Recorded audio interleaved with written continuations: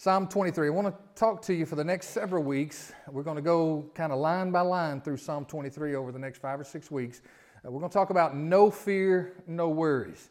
This is the picture that's painted here in Psalm 23 of a God who is so gracious and concerned and caring towards us that we can live a life without fear and without worry. Wouldn't you like that? Yes. Today we're going to talk from the subject, My Shepherd. We're going to take that very first line. So I'm going to show lots of pictures today, and if you're listening to this on the podcast or through the website, the notes are going to be in the description in the podcast and posted upon the website, so you can find those. So lots of pictures today. So we're going to see, I need you to get into a frame of mind and see what David has in mind, because at last I checked, shepherding is not a really big thing anymore, is it? So we need some kind of cultural background to kind of grasp what he's saying. This Psalm 23 is a Psalm of David. Everybody know David, King David, remember? A great man of history, one of the bigger figures in the Bible. In fact, we have more information on David's life than probably any other person in the Scriptures. And Lord willing, later on we're going to do a kind of a line upon line through the story of David. It is absolutely fascinating. But it's got some twists and turns in it, doesn't it? David was a great guy, and then he was a not so great guy at times. It reminds you of anybody? Never mind. Psalm 23 is possibly the most beloved of all the Psalms. You've heard it read at weddings and funerals and important occasions. It's posted on walls all over the place. It's probably one of the best known pieces of Scripture and one of the most quoted. And it paints this great big poetic picture of God and His relationship with His people. All right, so you ready for Psalm 23? Come on, stand up. Let's read it together. You can follow it along, and you know it, and I'm going to quote it in the King James or New King James Version. So let's say it together. The Lord is my shepherd, I shall not want. He makes me to lie down in green pastures, and He leads me beside the still waters. He restores my soul. He leads me in the paths of righteousness for His name's sake. Yea, though I walk through the valley of the shadow of death, I will fear no evil, for You are with me. Your rod and Your staff, they comfort me. You prepare a table before me in the presence of my enemies. You anoint my head with oil. My cup runs over. Surely goodness and mercy shall follow me all the days of my life, and I will dwell in the house of the Lord forever. And everybody said amen. Amen. You may be seated again. This is the word of the Lord to us today. I love that at the end. It says, surely goodness and mercy shall track me down all the days of my life. I like that. Are you living like that? Are you anticipating all kinds of bad stuff, or are you waiting on surely goodness and mercy to make it to you? We need some goodness and mercy, don't we? Now, this idea of the shepherd and the sheep, it's a mega theme throughout Scripture. So it's really important that we grasp some of this, and that's why we're going to show lots of pictures to you this morning. Some of them are things where I've been able to sit in Israel and sit on hillsides and watch shepherds and sheep, and they kind of do their thing in a modern day, but in a real old-fashioned way. This metaphor is found in the Torah, which is the first 5 books of the Old Testament. It's found in the prophets. It's found in the writings. It's found in the teachings of Jesus and the teachings of the apostles. It's a mega theme, again, we hear time and time again. The shepherd, most oftentimes, is God Himself in Scripture. In fact, it's prophesied by Jeremiah that the Lord Himself will come and shepherd His people. God Himself will come. It's also, the analogy of shepherd is also given to leaders in church. Like myself, nobody would call me a preacher in those particular days of the New Testament history. They would call you the shepherd. You would be the shepherd of the people. In fact, there's a lot of analogy with all of us, that you and I would be a part of God's flock. We're kind of part of God's herd. All right? And the sheep would be God's people. So this idea of shepherd and sheep. Now here's some shepherds in the story, and this is just kind of a sample of them. Look at this list. Abel was a shepherd, right? Remember Cain and Abel in the first few chapters of Genesis? Chapter 4, actually. Abel is a shepherd. Abraham, Isaac, and Jacob. Now he's known as the God of Abraham, Isaac, and Jacob. He's the God of the shepherds. He's the shepherd God. Abraham, Isaac, Jacob. Rachel, Jacob's wife, she was a shepherd as well. Joseph and his brothers, they were shepherds. Moses was a shepherd, remember that? Taking care of his father-in-law's flock. Remember, he's 40 years in Egypt, 40 years in the wilderness as a shepherd, and then 40 years as God's shepherd leader through the wilderness, leading God's people to the promised land. And of course, David started out as a shepherd as well. Then he became the shepherd of God's people as their king. The prophet Amos was well known as a shepherd. Israel's leaders are described as shepherds. Their kings and their prophets are shepherds of God's people. Again, New Testament church leaders are shepherds. Okay? The prophets speak that a shepherd can be a good shepherd, which means that he leads the people in the way of righteousness and truth, or they can be a bad shepherd, which means they lead the people into false, into error, into untruth. So shepherding seemed to be one of the ways that God trained many of his leaders. Right? Moses, for instance. Why did God have Moses spend 40 years in the desert as a shepherd and then have him become a leader? You think there was some training going on? And you think about this with Moses. It's not our lesson, but with Moses leading the people through those same areas that he led sheep. You know how Moses knew that there would be a well there at that particular place? Now, oftentimes probably God led him supernaturally, but other times, you know how he knew a well was there? He had been there before. He maybe knew that water would come flowing down this stream over here around this corner because he'd been there before. And God used all that training. God's always training us, isn't he? And he uses it all. All right. So shepherding was a very important profession for families in biblical times. They shepherded both sheep and goats. Goats, they got milk from the goats. Anybody had goat milk? Anybody ever had goat cheese? Yeah, hey, it's actually not too bad. It's actually pretty good. Sheep's milk and sheep's wool. Now, think about it when they would make a tent. You know what they made tents out of? You know, now today we've got nylon and all kinds of different fabrics and things like that. But the tents that like Moses, Abraham, Isaac, and Jacob had, you know what they were made out of? Goat's hair. Made out of goat's hair, just woven together real tight. It would expand in the daytime and it would air, and it would close up when the moisture came in the night, and it would seal it, so it would be waterproof. So Paul was the maker of tents, right? That's what the Apostle Paul was, a guy who was also a preacher, but also he worked a job on the side to take care of himself, and he was a tent maker. So most likely Paul was a guy who knew how to take goat hair, weave it all together, and do all that kind of thing. How about that?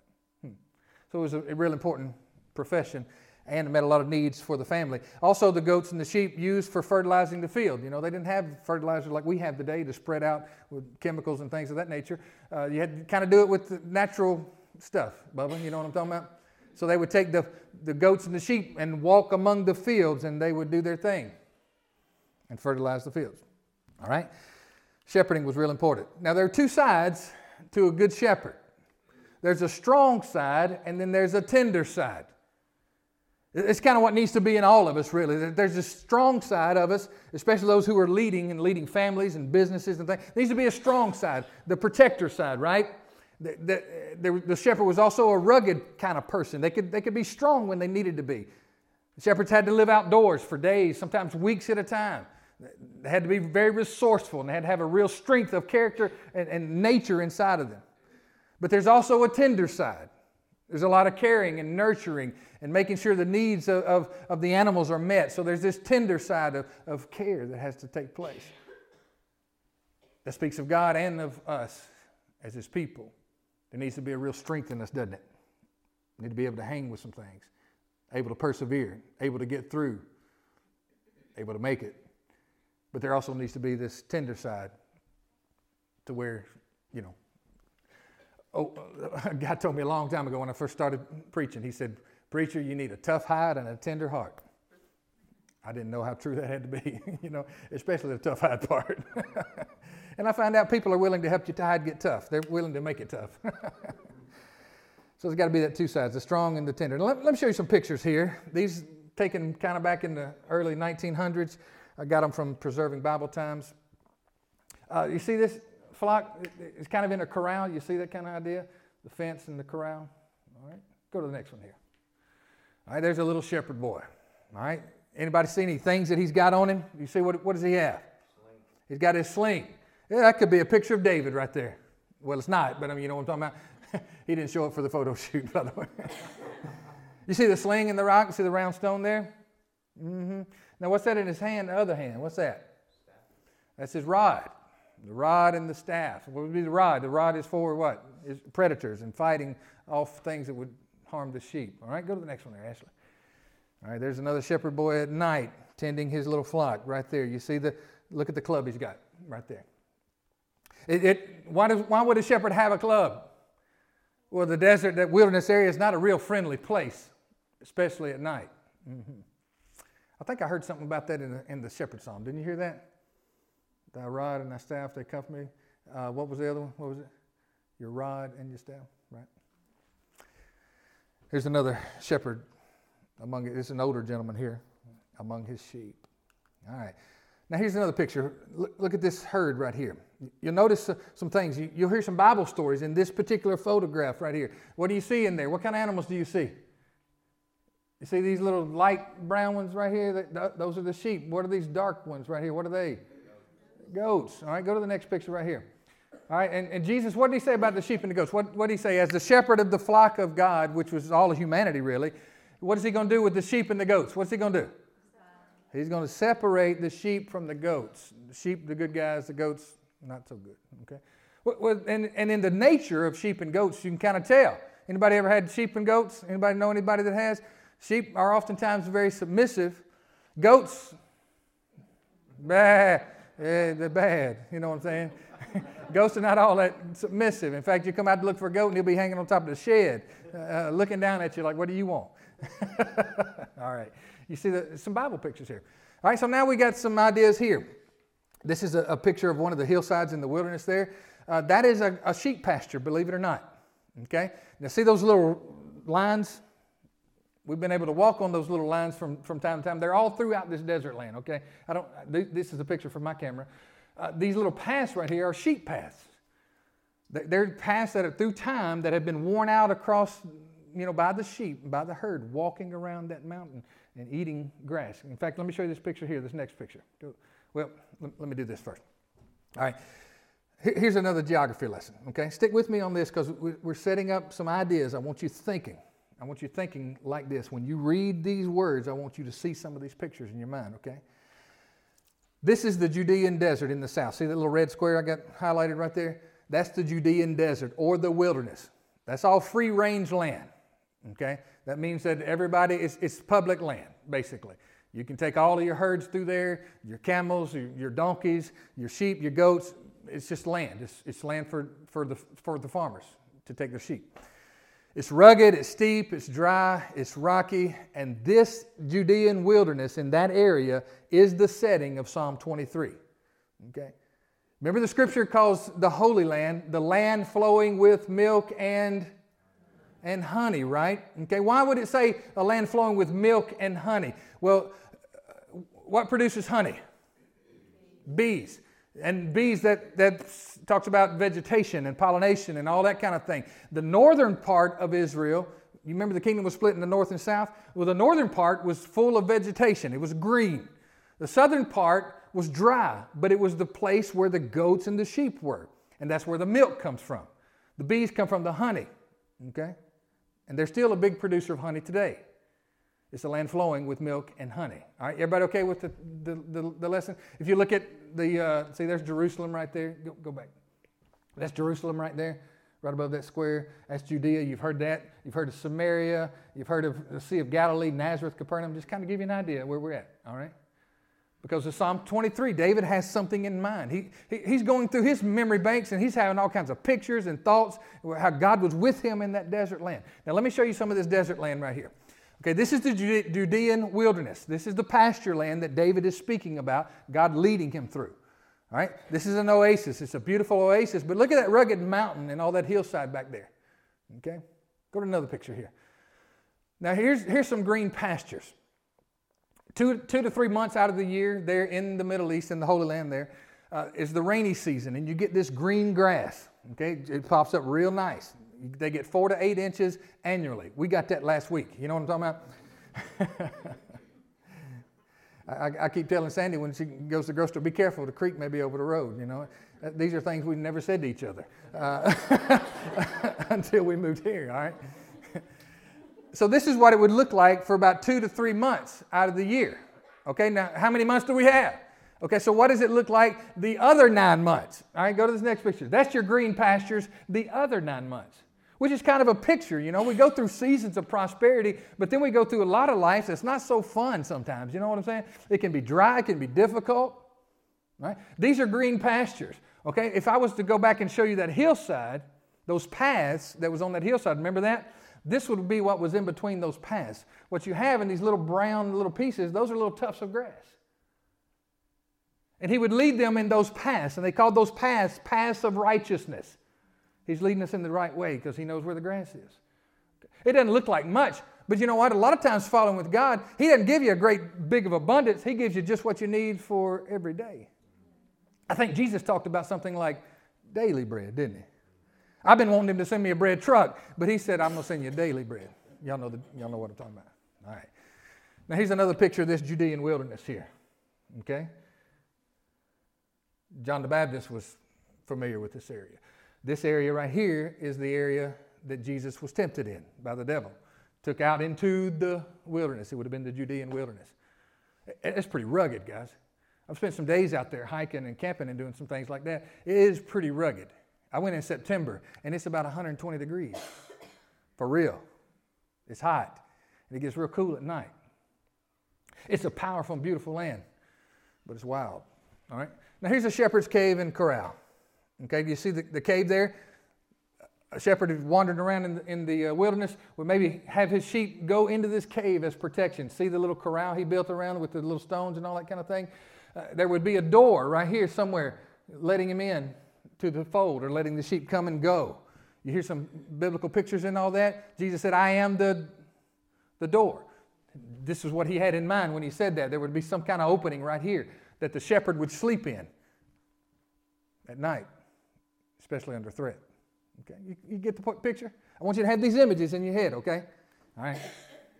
Go to the next one. I think I got one or two more here. All right, so here's the Judean wilderness again, the aerial view. It's pretty rough land. All right, so now the desert. It can be a dangerous place or it can be a beautiful place, or a blessed place. 70% of the promised land is desert. So God must really like desert because that's what he promised his people and gave them. That's their inheritance, right?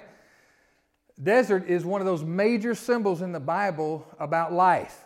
That life here on this earth is oftentimes like that wilderness. It's like that desert right there. It's beautiful, but it's wild.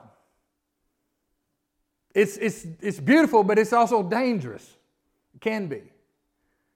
It's beautiful, but it can also be a blessed place. Life is kind of like difficult times sometimes. Trials, temptations, troubles, difficulties. It's kind of like that desert. Anybody know what I'm talking about? Now here's another little lesson, a little Hebrew lesson. The Hebrew word for desert is midbar. Okay, everybody say midbar.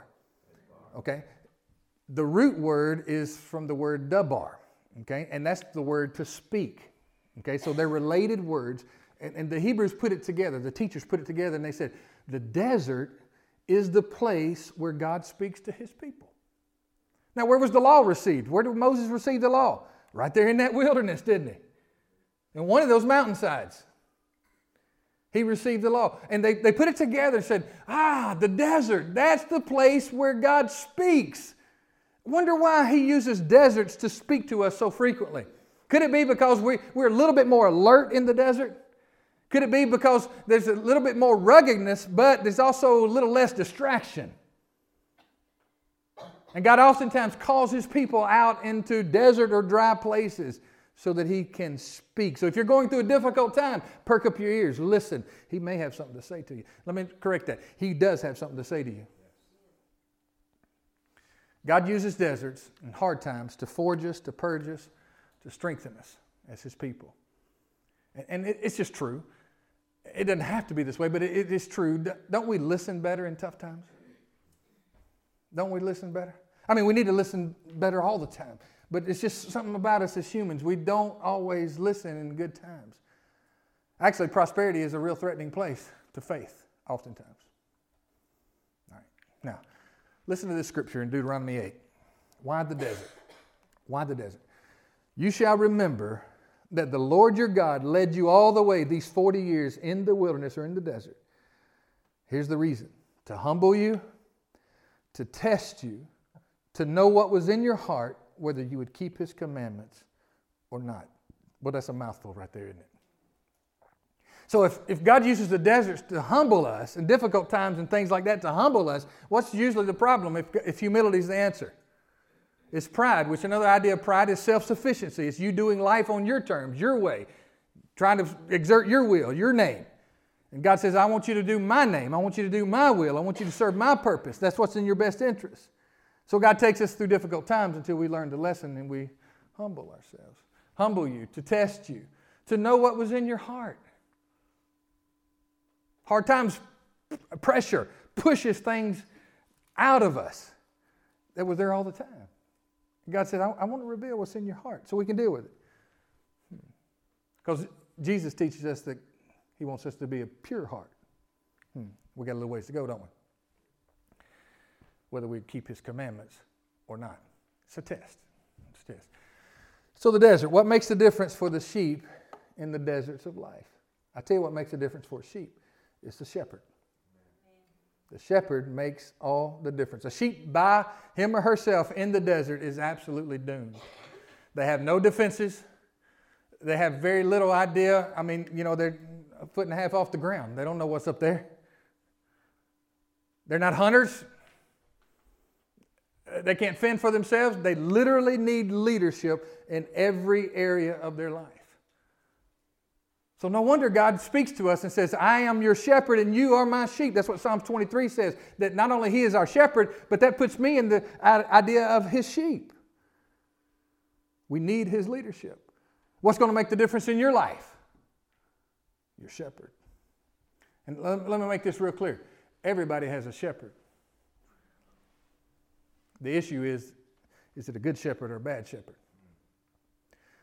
I think about our influences, and especially our young folks. They all have people shepherding them. The media is trying to shepherd us into a certain way. You know what I'm talking about? All the stuff that comes in over all the airwaves and all. It's trying to take you to a certain place. The difference will be determined by who is your shepherd and how closely do you walk with the good shepherd. All right. So David says this in Psalm 23:1. The Lord is my shepherd, I shall not want. Say that with me again. The Lord is my shepherd, I shall not want. So David has come to realize, and he's come to realize this idea that I don't have any lack in my life. I'm totally secure. I'm totally at rest. I'm totally at peace. Now think about this. David is a man that's full of confidence. He's full of faith. He's full of trust. He's full of peace. He's full of courage. He's full of thankfulness. He's full of worship. David, how did it get that way? He's a man that he's writing things like this, and you'll see other things that he writes. No fear, no worries. How does a person get there? No fear, no worries. Why? Because there's no lack. I shall not want. It's the fear of lack that produces much of our anxiety and stress. Will I have enough? Will I have enough money? Will we be able to make ends meet? Will I have enough for retirement? Will I have enough for this? Will I have enough to meet this obligation at work? Will I have enough to do this presentation? Will I have enough resources? Will I have enough relationships? Will I have another person in my life that loves and cares for me? Will I ever have enough? Will I have enough? Is there enough for me? Or even it gets even deeper. Am I enough?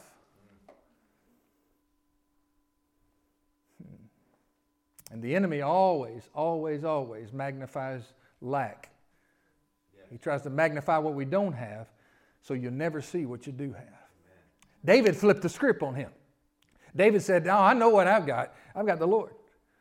And because I have the Lord, I don't have any lack in my life. I got some holes, but I'm not worried about them. He'll take care of that. And so he's a man who literally lives, writing this, no fear and no worries. I believe that's God's will for us.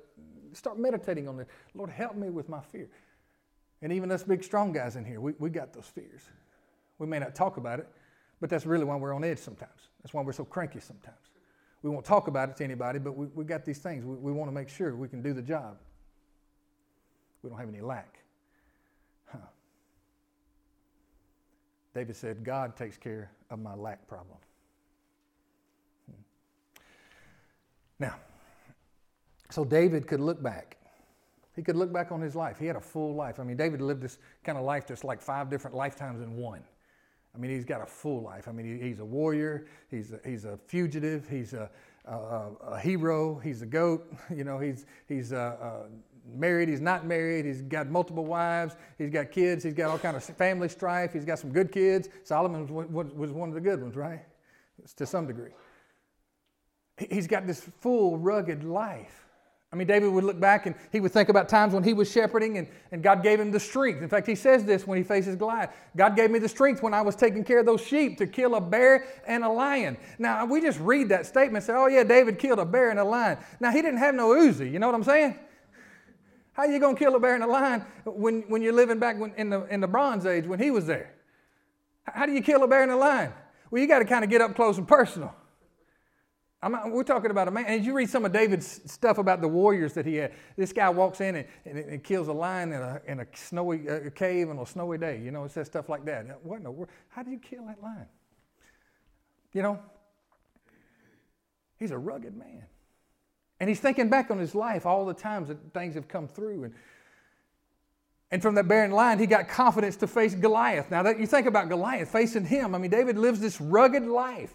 I mean, this is a man who has no fear and he has no worries. I mean, he's a young boy at this time, maybe 15 to 17 years old, they say. And he walks up to Goliath and no fear, no worry, no gun, no nothing. He got a slingshot. He's got a bag of rocks and a slingshot against a trained, skilled warrior who's 9 foot tall. And he says, I got this. Come on, God. He took God to battle with him and won. In fact, he does that. He invokes the name of God. He doesn't come in David's name. He doesn't come in the name of Israel. He said, I come in the name of the Lord. I mean, how does a man get that kind of courage? How does a woman get that kind of courage? It's got to be something outside of themselves. So we got Goliath. We got King Saul. I mean, think about King Saul. David was anointed to be king, and it's a bad deal when you're anointed to be king while another king's in office. That's kind of a bad deal for that guy. King Saul hates him. He hates him. King Saul's his daddy-in-law. Okay? And he makes David public enemy number 1. And he puts David on the run. And for years of his life, he lives in those wilderness mountains we talked about and showed you. He lives there, living in caves, running for his life, threatened on every turn, having to watch every single step, being sold out by people that he had dinner with last night. They tell the king, and now they come after him again, and he and his men are on the run again. That was years of his life lived like that. So don't think about David saying, I don't have any lack, that he had some kind of plush royal life. He didn't. He had a very difficult existence. You got him with King Saul. You got him with the Philistines and the Amalekites. David at one point in his history became a fugitive and a gun for hire for the enemy. He was working for the Philistines. What? The story is absolutely mind-blowing, actually. And he even strayed from time to time.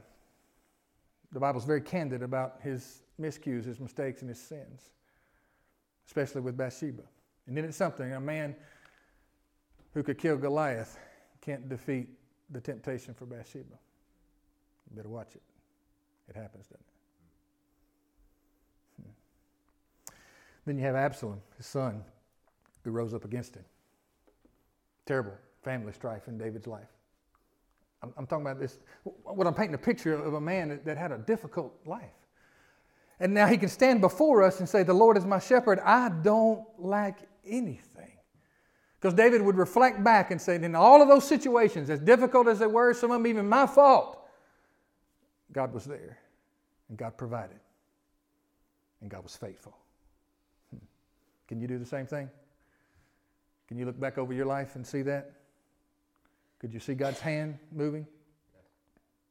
God's hand protecting? God's hand providing? God's hand healing? God's hand encouraging? Even when you didn't even know it. And I'm going to tell you, God's answered more prayers I hadn't prayed than He's answered that I have prayed. He just took care of me. Even when I was wrong. It's something for a man to wake up in wrong and know that God was with him all the time. That'll scare a man. Ask me how I know about that. You here? Oh, you ain't supposed to be here. Never mind. The Lord is my shepherd. Who is the Lord? Well, Pharaoh asked this question in Exodus 5:2. In fact, that's exactly what he said. Who is the Lord that I should obey his voice and let the people go? Who is the Lord that I should obey his voice?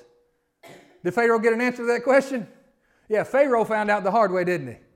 10 devastating plagues that showed that he was not just dealing with any man like Moses, that he was dealing with the Lord of heaven and earth. So who is the Lord? Pharaoh found out the hard way. I recommend you don't find out that way. Let's answer some of this question in real short sentences here. Who is the Lord? Well, he's Yahweh. He's God Almighty. So David is saying, the Lord is my shepherd. Yahweh, God Almighty, is my shepherd. That may be where his confidence came from, huh? He realized who was with him all these years. Now, Genesis 1 and 2 introduces us to the Lord, who is our shepherd. Genesis 1 and 2 says he's the Lord and he is the creator of the heavens and the earth and all good things. If it was good, God made it. So the Lord is our creator. He invented light. Now think about that. He invented light. It didn't exist before he said, let there be light. I think I want some light on the subject. And he invented light. That's a pretty good invention, y'all know? And he invented light and all the infrastructure for electricity and all the infrastructure for sound waves. And the reason you can hear my voice today is it's traveling on these light waves that's in this room. And you can hear it because God said, let there be, and there was. It's amazing, isn't it? That's a pretty good invention. And God looked back and he saw that light and he said, that's good. That's pretty good stuff. I would say everybody that's in here would say light's pretty good. You ever tripped on a toy in the dark? You know light's a pretty good deal, right? He put water in the sky for the rains to come down out of the heavens. That's pretty good stuff. He carved out the oceans and the dry land, and he said, oh, the dry land's a good thing. And I'm glad he created dry land. I kind of prefer it myself. He invented grass. He invented trees and fruit trees and vegetation that produces all kinds of food and fruit and flowers and beauty and all that kind of stuff. He invented all of that. This is your shepherd. He invented all of that. That's some pretty good stuff. He invented stars. He invented the moon and all of its gravitational pull. He invented the sun and all its photosynthesis rays that would come and nurture the earth. He invented that. He stepped back and said, that's pretty good. He invented fish. Now think about his mind and his imagination and how he would calculate all of this and the wisdom. He invented fish and he invented whales and sea creatures of all kinds. And then it says he made the birds. He invented the birds. That's pretty awesome. I don't know if you ever just sit back and watched a flock of birds or something flying and just enjoy even the sparrows. Jesus said to take a look because the birds have some messages for you. Take a look at them. You ought to look at them. Look down at the flowers. They got some messages for you. That's from your shepherd. He invented all of that. And I'm well aware I'm using the word invented instead of created just to kind of add it and say, whoa, wait a minute. God invented it. It was his idea.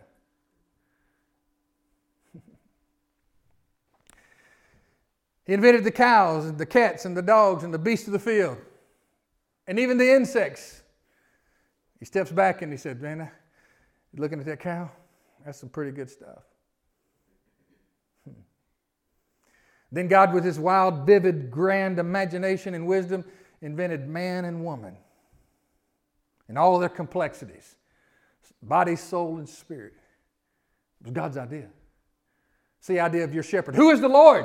He's the one who made all of this. He's the one who made you, had you in mind when he created Adam and Eve. And God stepped back from all that he had accomplished and all that he had invented and all that he had created. He stepped back and he saw everything working in all of its systems and all of its grandeur and all of its wisdom and all of its intricacies and all of its details. He saw it all working together and all that he had accomplished. He steps back and he says, that is very good. Who is the Lord? He's the inventor of good. He's the inventor of good. Now here's where our faith goes. This is where the New Testament teaches us. The God of Genesis 1 and 2 became flesh and lived among us as Jesus Christ of Nazareth. And listen to what the writer of Acts says about him, about Jesus in Acts 10:38. It says, who went about doing good and healing all who were oppressed of the devil. Good's the code word. Because who is good? God. Who does good? God. Who created good? Who stepped back and said it's all very good? Good is God's code word. And if it's good, it comes from Him. If it's bad, it don't come from Him. Don't settle for that mess. Now, it could be good like medicine sometimes. And Jesus went about doing good. Jesus is in the business of restoring good back to God's people and God's creation. Make no mistake about it. That's what He does. He's in a good business. In the business of good. Now here's where our faith comes. Jesus declares in John 10, it's the Good Shepherd passage, okay? Jesus declares, He says, I am the Good Shepherd. And the Good Shepherd gives His life for His sheep. I am the Good Shepherd. Now here's the leap. What Jesus does in this statement, and several others that He makes as well, but in this statement especially, Jesus says, y'all are very aware of Psalm 23. Y'all are very aware of the Shepherd Psalm. I want you to understand, I'm standing before you. That psalm is about me. Jesus says to us, I am the Good Shepherd of Psalm 23. That's the point of our faith. All right, now let's keep going here. We're building this here. So another point of our faith, like Hebrews 13:5, we could use several other scriptures here. Jesus is quoted as saying, I will never leave you nor forsake you. Because shepherds don't forsake the sheep. Because if they leave the sheep, what happens to the sheep? They're done. Who is the Lord? The Lord is my shepherd. Now imagine this. This is where our imagination is supposed to go. The Lord, the Creator, Jesus Christ, the Good Shepherd, is with you every day, every decision, every transition, every step, every breath, every moment.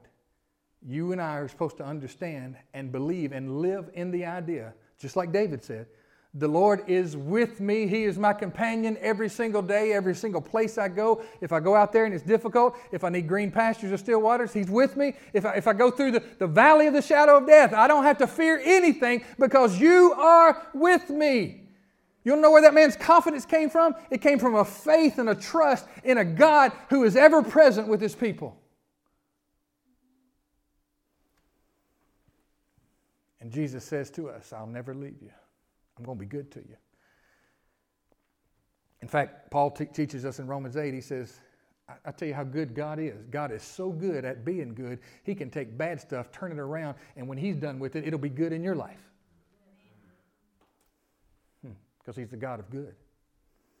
He's the Good Shepherd. So this is the path to confidence, the path to courage, the path to peace, the path to joy.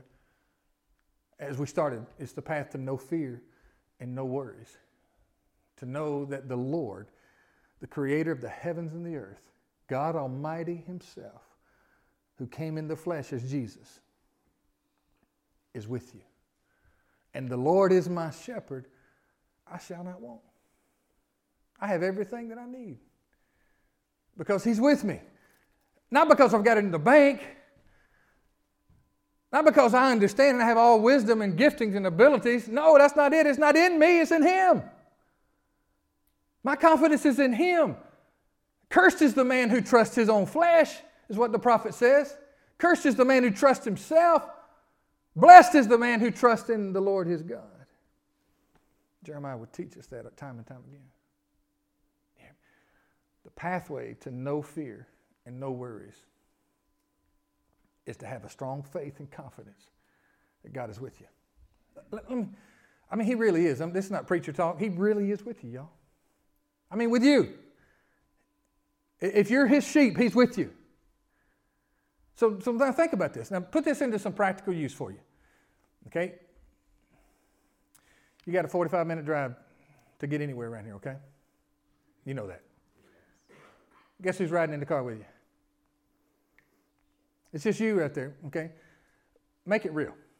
Make it real. Now, begin to realize that He's with you. You're not conjuring anything up. He's already with you, okay? Begin to realize He's with you. Y'all going to think I'm crazy. I talked to Him when He's sitting in the seat of the car beside me. Lord, what do you think about that? I got this meeting I got to go in. I need you to help. If you need to speak up, let me hear. Just talk to me.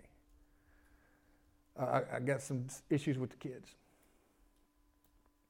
I'm talking to him, not like he's up there. I'm talking like he's right here. That's a big difference. Because Jesus taught us that up here has now come down here. That's what Jesus said. The kingdom is right here now with us at hand. You see what I'm talking about?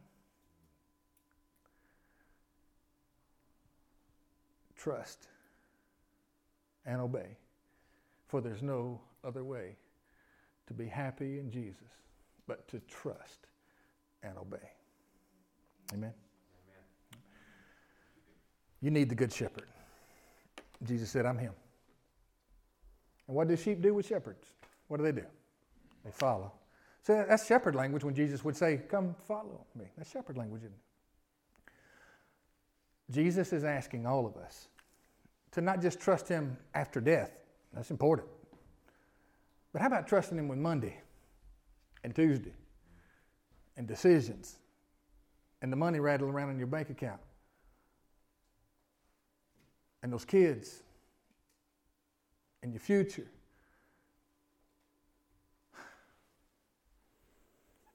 If you learn to trust him, you'll find out you're not going to lack any good thing.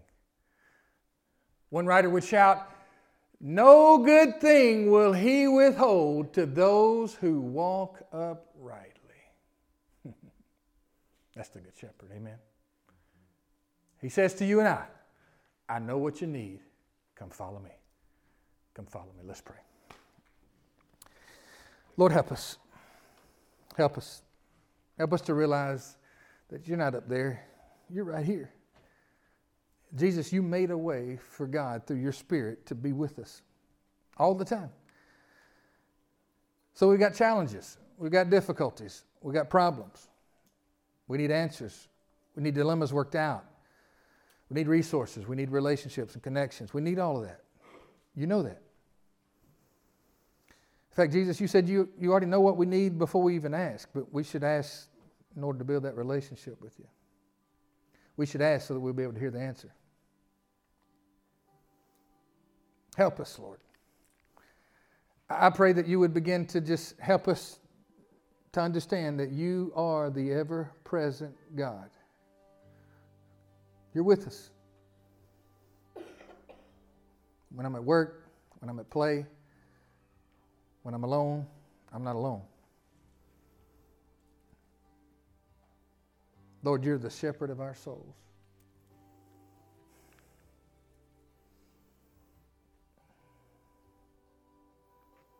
Help us realize the treasure we have in you.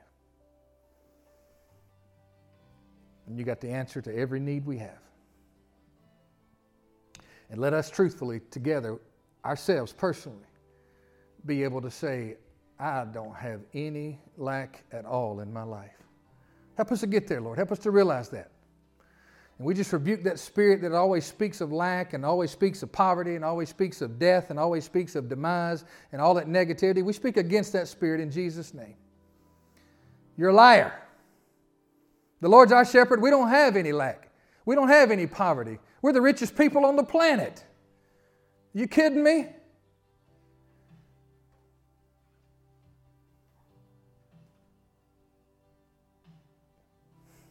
Help us to realize.